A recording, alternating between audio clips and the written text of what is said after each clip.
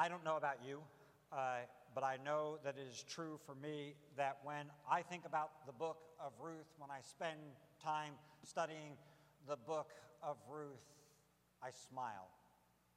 It makes me glad to be able to study Ruth. I did not smile a lot during my time and study and preaching of the book of Judges. If you happen to stop by over the past, whatever it was, 3-4 months now, my little booth at my favorite little coffee shop and kind of looked over at me, you would have seen a not pleasant expression. And sure enough, many people asked me, what's going on, what's wrong? And my answer was always, I'm in Judges. Not that that meant anything to the average person who was in the coffee shop. But when I explained a little bit of that portion of the Word of God, then it kind of clicked. And the answer was inevitably, why are you preaching from that? Preach on something positive. So here we are. I smiled all week this week. People kind of looked at me with that expression like, that guy's nuts. What is he doing sitting in the booth smiling while he's doing that? But there I was with that expression on my face. This has often been called perhaps the most delightful book that we have in Scriptures, the small book of Ruth. Some have called it one of the most delightful stories in this period of antiquity. Perhaps it stands out particularly for us and for all who have read it and looked at it because it takes place, as we read in the very beginning of it, during the time of the Judges. During the time when, as we've seen, there was such incredible moral and spiritual decay taking place. When you then see a story like this one, that light shines very bright. It may only be a small story, but it shines very brightly in the midst of a very dark period in the history of Israel. Lo and behold, what we find when we read the book of Ruth, when we hear the book of Ruth, is that all was not quite as dark as it may have seemed at that particular moment. God was working. God was preserving a remnant. God always preserves a remnant of his people. You can ask Elijah that question, who had to learn that exact thing himself. Our confession says it this way: there shall always be a people to worship God on the earth according to his will. God was working in the midst of this time, and there were at least, as we're going to see as this story moves forward, some small pockets of typical, average, ordinary people trying to live a life of faith in a sea of apostasy. Trying to figure out, how do we live our lives according to the law of God, doing that which is good amongst our family members and for those who are here in the community. In fact, how do we love one another? And not just love in the brotherly love thing that we were looking at this morning in the men's class, but in the affectionate love between a man and a woman. If Judges was a tragedy, and I pointed out, particularly in the story of Jephthah, how this follows all the forms of a tragedy, and the book as a whole follows all the forms of a tragedy. If Judges was a tragedy, then the book of Ruth is a comedy, at least in the way those terms are classically understood. But to be sure, this is a divine comedy. This is saturated with the sovereignty of God throughout it. All these little movements that we see here, we can look at it from a distance. I don't know if we could have seen it when we were right there in the midst of it, like them, but we could look at it from a distance and see that a divine comedy is playing out on the stage in front of us. It follows, then, a biblical trajectory. And this is a trajectory that the words of which you'll recognize, and I'm going to make it our call to worship for the next 3 weeks. It wasn't this week intentionally. Those who sow in tears shall reap with shouts of joy. That's the trajectory that it follows. Sowing in tears, reaping with shouts of joy. That is true. It is true in the lives of God's people in every age. It is true in Naomi's life, who, oddly enough, is actually the main character of the book of Ruth. It's true in the life of Jesus Christ. Those who sow in tears shall reap with shouts of joy. And it's true in your life as well, in our lives. That's the model that is played out for us here on the stage set before us. And I want to use that as our structure today. And if, in fact, that is our structure, those who sow in tears will reap with shouts of joy, then, though I'd like to skip over it, we have to begin where it begins, which is to say, sowing in tears. We have to begin with the bitterness of the passage as chapter 1 is laid out for us. Call me Mara. Don't call me Naomi. Don't call me that name that means pleasant or delightful. For Naomi, her name has become, over the course of the years, over the time after having left Bethlehem and sojourned in Moab and now on her return, her name has become a joke, a cruel, divine joke. Her name itself is a satire. It is a mockery of her life and her circumstances. Joy's not here today. It's like someone named Joy whose life is full of sadness and who finds the name to be an irritant every time she hears it said. Is this Naomi? The townspeople of Bethlehem say when they see her coming in through the gates. And one can imagine that perhaps that is a simple statement of identity. People change over the years, and it's been a while since they had seen Naomi, and perhaps it's just an observation. Is that Naomi coming up here? But I think it's probably a little bit more than that going on. Perhaps they also can't tell that it's Naomi because she's coming in a different person than she went out as. In particular, she's now bereft of her husband, bereft of her 2 sons with whom she went out. And of course, as she's coming back without them, she's also coming back with no grandchildren.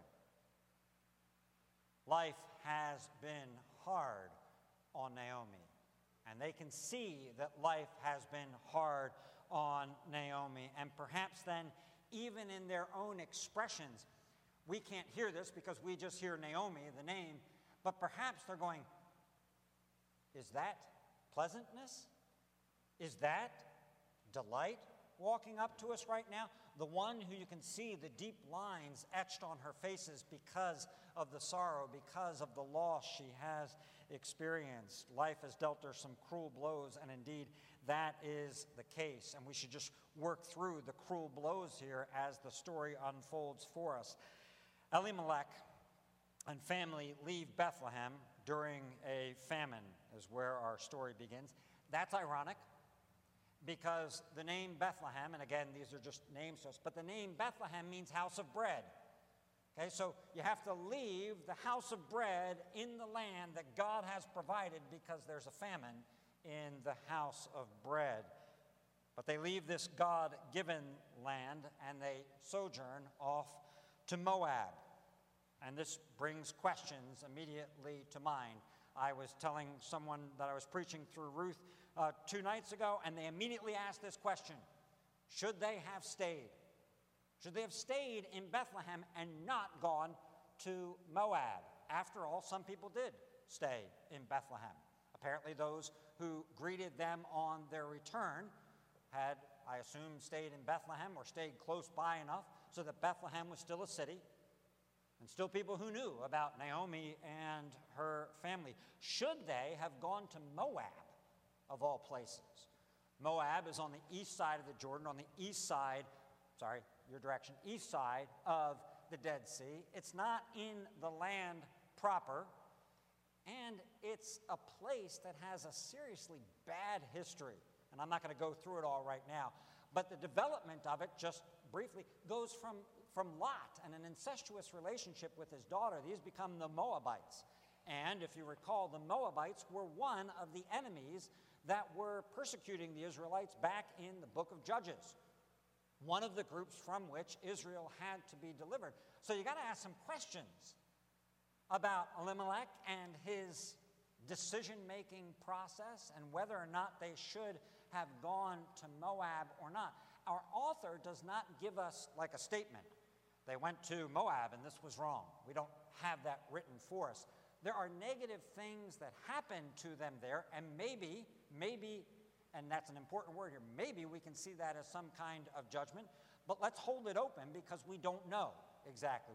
We can't figure it out exactly. In any case, that's where they end up.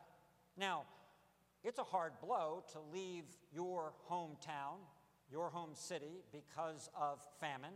None of us can possibly imagine what that is like, but to have to travel off to a far-off land and to establish yourself in a new place, but it is a blow to them. They settle in Moab, and when they get there to Moab, of course, we read that the next thing that takes place is her husband, Naomi's husband, dies there. We have absolutely no details about how he dies or what took place during that. But you go off to find refuge in a place, and your husband, the leader of the family who's taken you there, dies. It is a serious blow, and our author instructs us she was left with her two sons, and being left is an important concept here in this first chapter in particular. Those two sons then marry Moabite women, which, on the whole, doesn't seem to fit well with biblical instructions about whom you should marry. It seems to be contrary to what God would have them to do. Be that as it may, you nevertheless have perhaps a little bit of hope that God will use this broken situation and somehow provide for this family, provide particularly for Naomi by having children.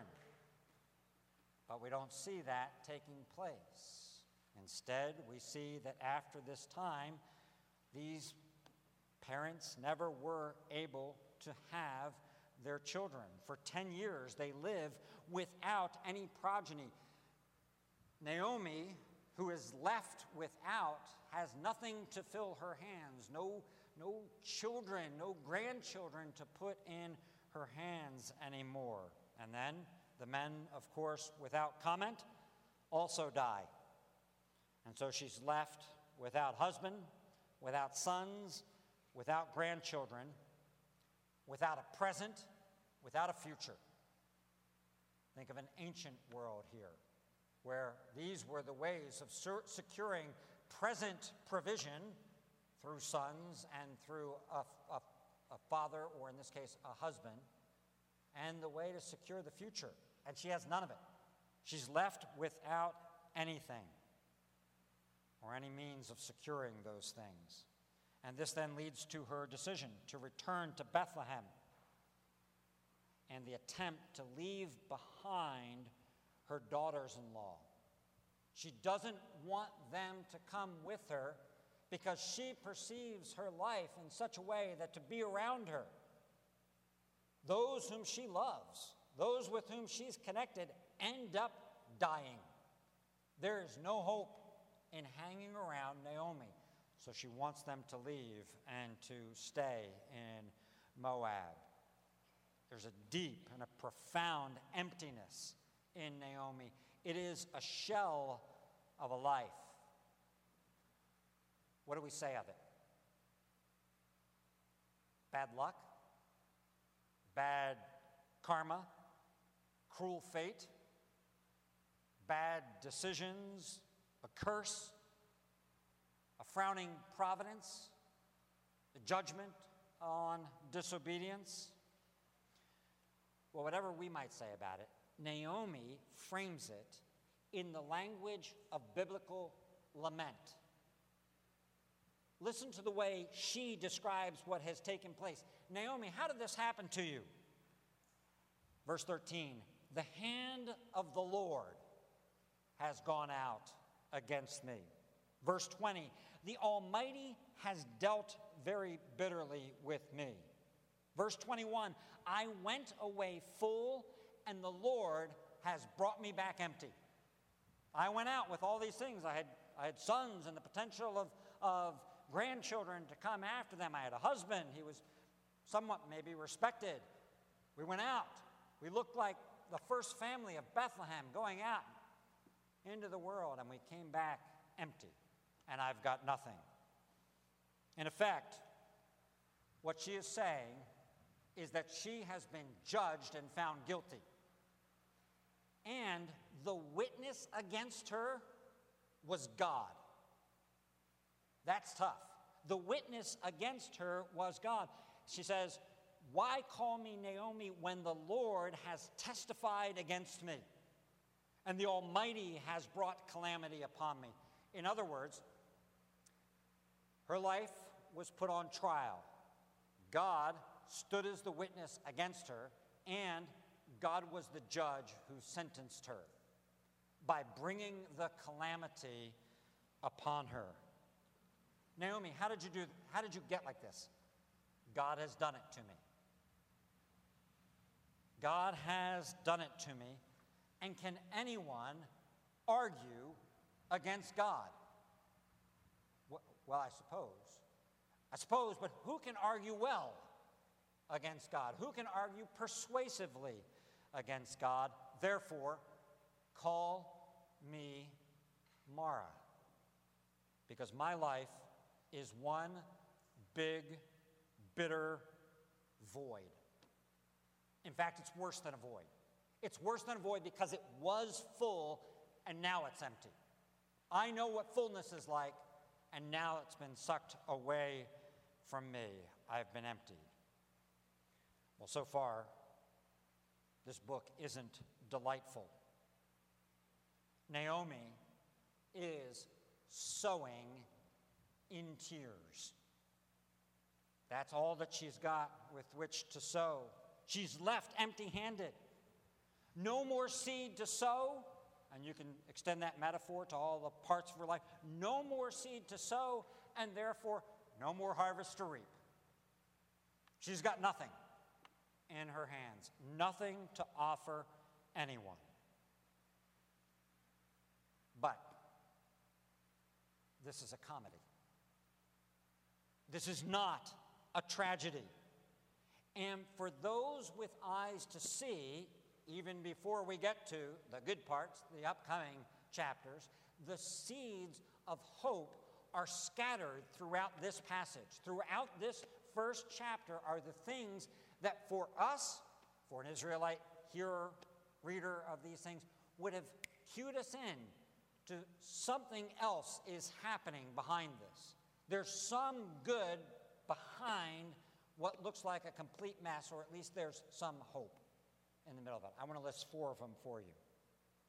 Where's the hope? 1, patriarchal echoes. Patriarchal echoes. When we hear things like this, when you hear things like being driven from the promised land because of a famine, and apparent and indicated infertility, and no children or no grandchildren, sons that have died, then it kind of causes your ears to perk up. We go, wait a minute, and an ancient Israelite would certainly have heard of it and gone, wait a minute, that sounds a lot like something. That sounds like something I've heard before. In fact, it kind of sounds like all of the Bible to this point. It sounds kind of like Adam and Eve being driven out of a place. It kind of sounds, with a loss of a son, it kind of sounds like Abraham and Isaac, who get into the promised land and immediately, because of a famine in the land, are forced to go to another place that isn't such a good place to go, as it turns out, when you're looking for help.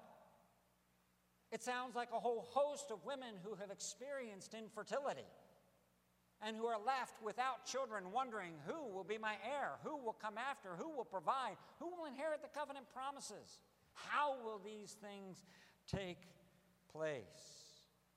And it makes us pause. When we hear the similarities in these stories, we pause and we go, wait a minute, what's up here? Those actually turned out amazingly. What's going to happen here? Seed of hope number 2, spoken lament. As many have noted, the book of Ruth is moved along by dialogue. It is full of speaking. Naomi's lament that she offers here is brutal.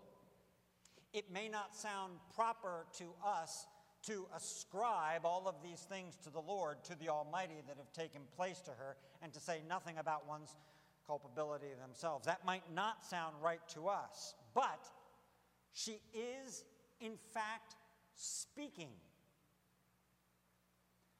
Last week, I quoted, "The distinguishing characteristic of absolute despair is silence."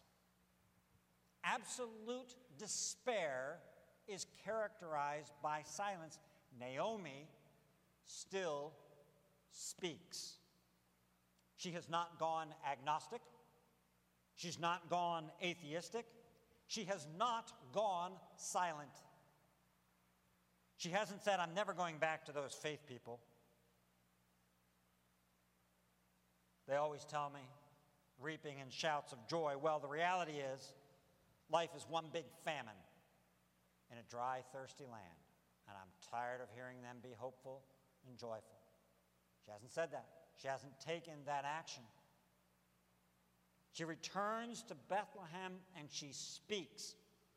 And in the spoken struggle, there is hope. Do you see it?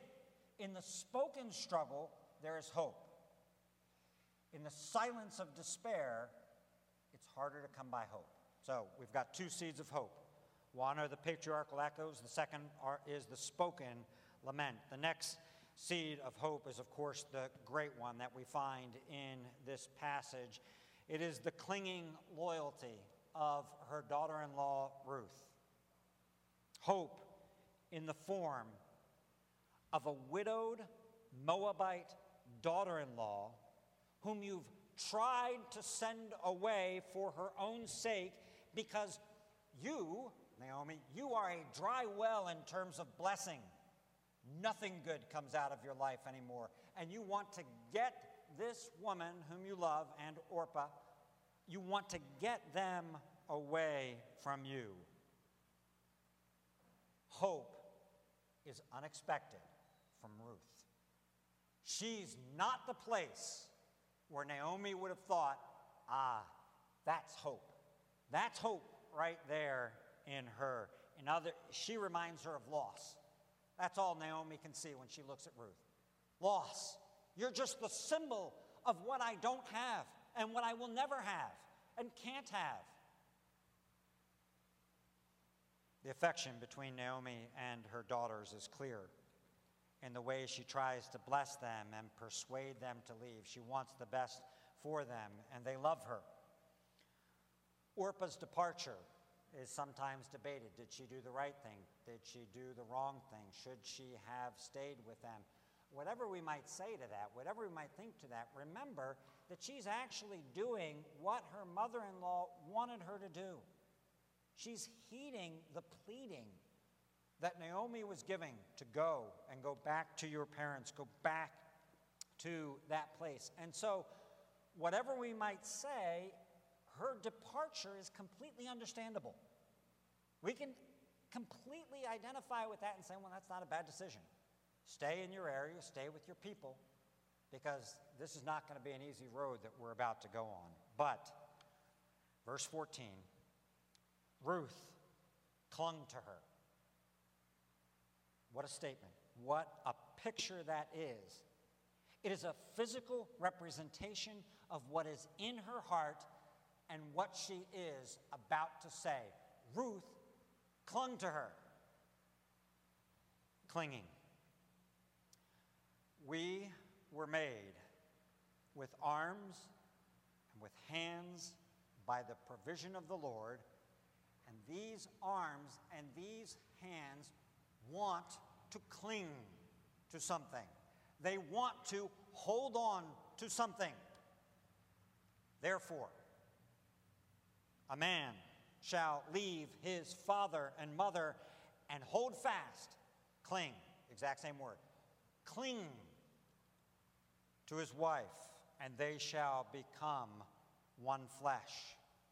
Jacob would not let the angel go. Deuteronomy 10 on the front of your bulletins. You shall fear the Lord your God. You shall serve him and hold fast to him. It's the exact same word. Hold fast to him. Cling to the Lord. And if we read more of Deuteronomy chapter 10, we would see that it is set in juxtaposition to when you go into the land that the Lord your God is giving you, don't cling to the gods of that place. We are clingers. We cling on to things. That is inevitable. Okay, no one doesn't cling. That's too many negatives. But in any case, everybody clings. Let me just say it that way. Everybody clings to something. You're clinging to something. And what God says is cling to the right thing. Worldlings prize their gems of beauty, cling to gilded toys of dust. That's a line from the All for Jesus hymn that we sang earlier. They cling to gilded toys of dust. You can cling to all sorts of things. Our call to worship said it this way, same word, my soul clings to you. My soul clings to you. Clinging is a beautiful picture of covenantal loyalty, and what follows the physical clinging is one of the most beautiful, clear, comforting, hopeful confessions that we find in all of Scripture. Now, picture it for a moment, because it's worth imaging what's happening here. I don't know exactly how Ruth was clinging to her. Was she on a knee and clinging around her waist? Were they embracing as she spoke these words? Were they embracing and then steps back and holds her shoulders, grabs her hands, and says, Naomi, listen to me. You think you are alone, and you are not. You think you will be alone, and you will not. Can you feel my grip? Can you see what I'm saying to you right now? Do not urge me to leave you or to return from following you, for where you go, I will go, and where you lodge, I will lodge. Your people shall be my people, and your God, my God. Where you die, I will die, and there I will be buried. And this is the testimony. This is swearing an oath by the Lord. May the Lord do so to me and more also, if anything but death parts me from you. I will not let you go.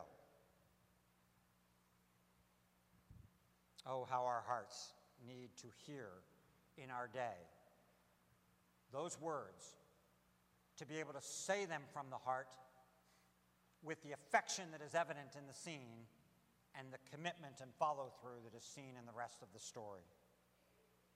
Ruth binds herself to Naomi in the adventure of faith. Till death do us part. And Naomi, by the way, till death do us part, and I mean that, and actually what I mean is death won't part us, because where you're buried, I'll be buried. Till death do us part, I am with you in the adventure of faith. Let me say this clearly. Some people look at faith as the easy way out, as the crutch. What would have been easy for Ruth is to stay in Moab. It was all she knew. It was familiarity. It was family, whatever remnants of her family remained. It was the land she knew, the people she knew. The adventure was faith. That was the hard road. And that is the hard road and the adventure in your life as well. If you think you're taking an adventure, rejecting the faith, you're taking the easy way. That is the path most traveled in this world, the path of faithlessness. The hard path is the path of faith. Ruth takes the adventure of faith to leave her home, to go into a land where she will live as not only a foreigner, not only a refugee who is there, but amongst those who call themselves enemies. Historically, these two people, Moabites and Israelites. But she will hold fast the confession of her faith. And her covenant fidelity to Naomi, to Yahweh, and to Yahweh's people. Now, Naomi, at this stage, does not yet have the imagination to see what this means. She will get to Bethlehem with, who knows, Ruth trailing a little bit behind her, walking with her head down, trying not to make a big stir. She will travel to Bethlehem, and Ruth will have to listen to Naomi even after this declaration. She'll have to listen to Naomi say, "The Lord has left me empty. I have nobody." But Ruth knows, and we know, you're not empty. You've got a Ruth. And, sorry, spoiler alert, most of you know where the story goes. Chapter 4, she's worth more than 7 sons. Naomi can't see that right now. All she can see is loss. All she can see is what she doesn't have. And Ruth is right behind her. Fourth seed of hope that's in the passage. And I'll just say it quickly because we can say it as quickly as the verse does as well. Chapter 1 ends with these words. They came to Bethlehem at the beginning of the barley harvest. And you go, wait. We left House of Bread in a time of famine. We were emptied during the time of famine, and we just came back to House of Bread, and it's harvest time. Not enough imagination in Naomi to know what that means. But it's harvest time. People of God, we live in a bitter world, in a sad world, in a world that is full of tears. And some of us experience more of that, and some, for whatever reason in God's providence, experience less of that. Sometimes the tears are intense, and they've come from an incredible time of particular loss that has taken place in our lives. And sometimes the tears are just part of a long, slow grind of life that has worn us down, leaving us feeling empty in the world. It is a sad and bitter world. And into a sad and bitter world, a seed of hope in the form of the Lord Jesus Christ has been planted. A kernel of wheat that died and was buried in the earth, and from that red, from that blood, from that seed, a harvest is taking place. There was a man acquainted with sorrows and grief and tears, and his life was characterized by it, and his death was characterized by it, and he was buried in the earth, and here we are. That wasn't the end of the story. Here we are. The fruit, the hope of a seed buried, now singing praises to his name. Hear the word of Ruth. Cling to him. Hitch your wagon to him. The picture of marriage, the picture of clinging. It is a picture for us, an illustration for us of clinging to Jesus himself. You wonder, why do we read those verses as a confession of our faith today? Because in effectual calling, what takes place is the Holy Spirit enables you to embrace Jesus Christ freely offered to you in the gospel. How can you embrace? Why can you embrace? Why can you cling? Because the Holy Spirit has made that possible. And so, embrace him. Cling to him. Cling to his people. And hold fast to that confession. That was our promise of forgiveness today. Hold fast to the confession of hope. Hold fast to it. Because what's going to happen in your lives, and maybe you recognize this yet, maybe you don't, but the waters are going to rise in your life, and the air is going to shrink out of it, and you're going to find yourself at various points along the way gasping for air. And you're going to wonder, am I going to be able to take another breath? It feels like everything is lost. It feels like everything is empty in my world. It feels like there's no hope. I've been left. I've been sentenced. I've been judged, and God is the witness against me. Judge, jury, and executioner, and here I die. Now, what the Scripture has to say to that is this: your story is not over. It's not over. In Christ, our lives will end with shouts of joy.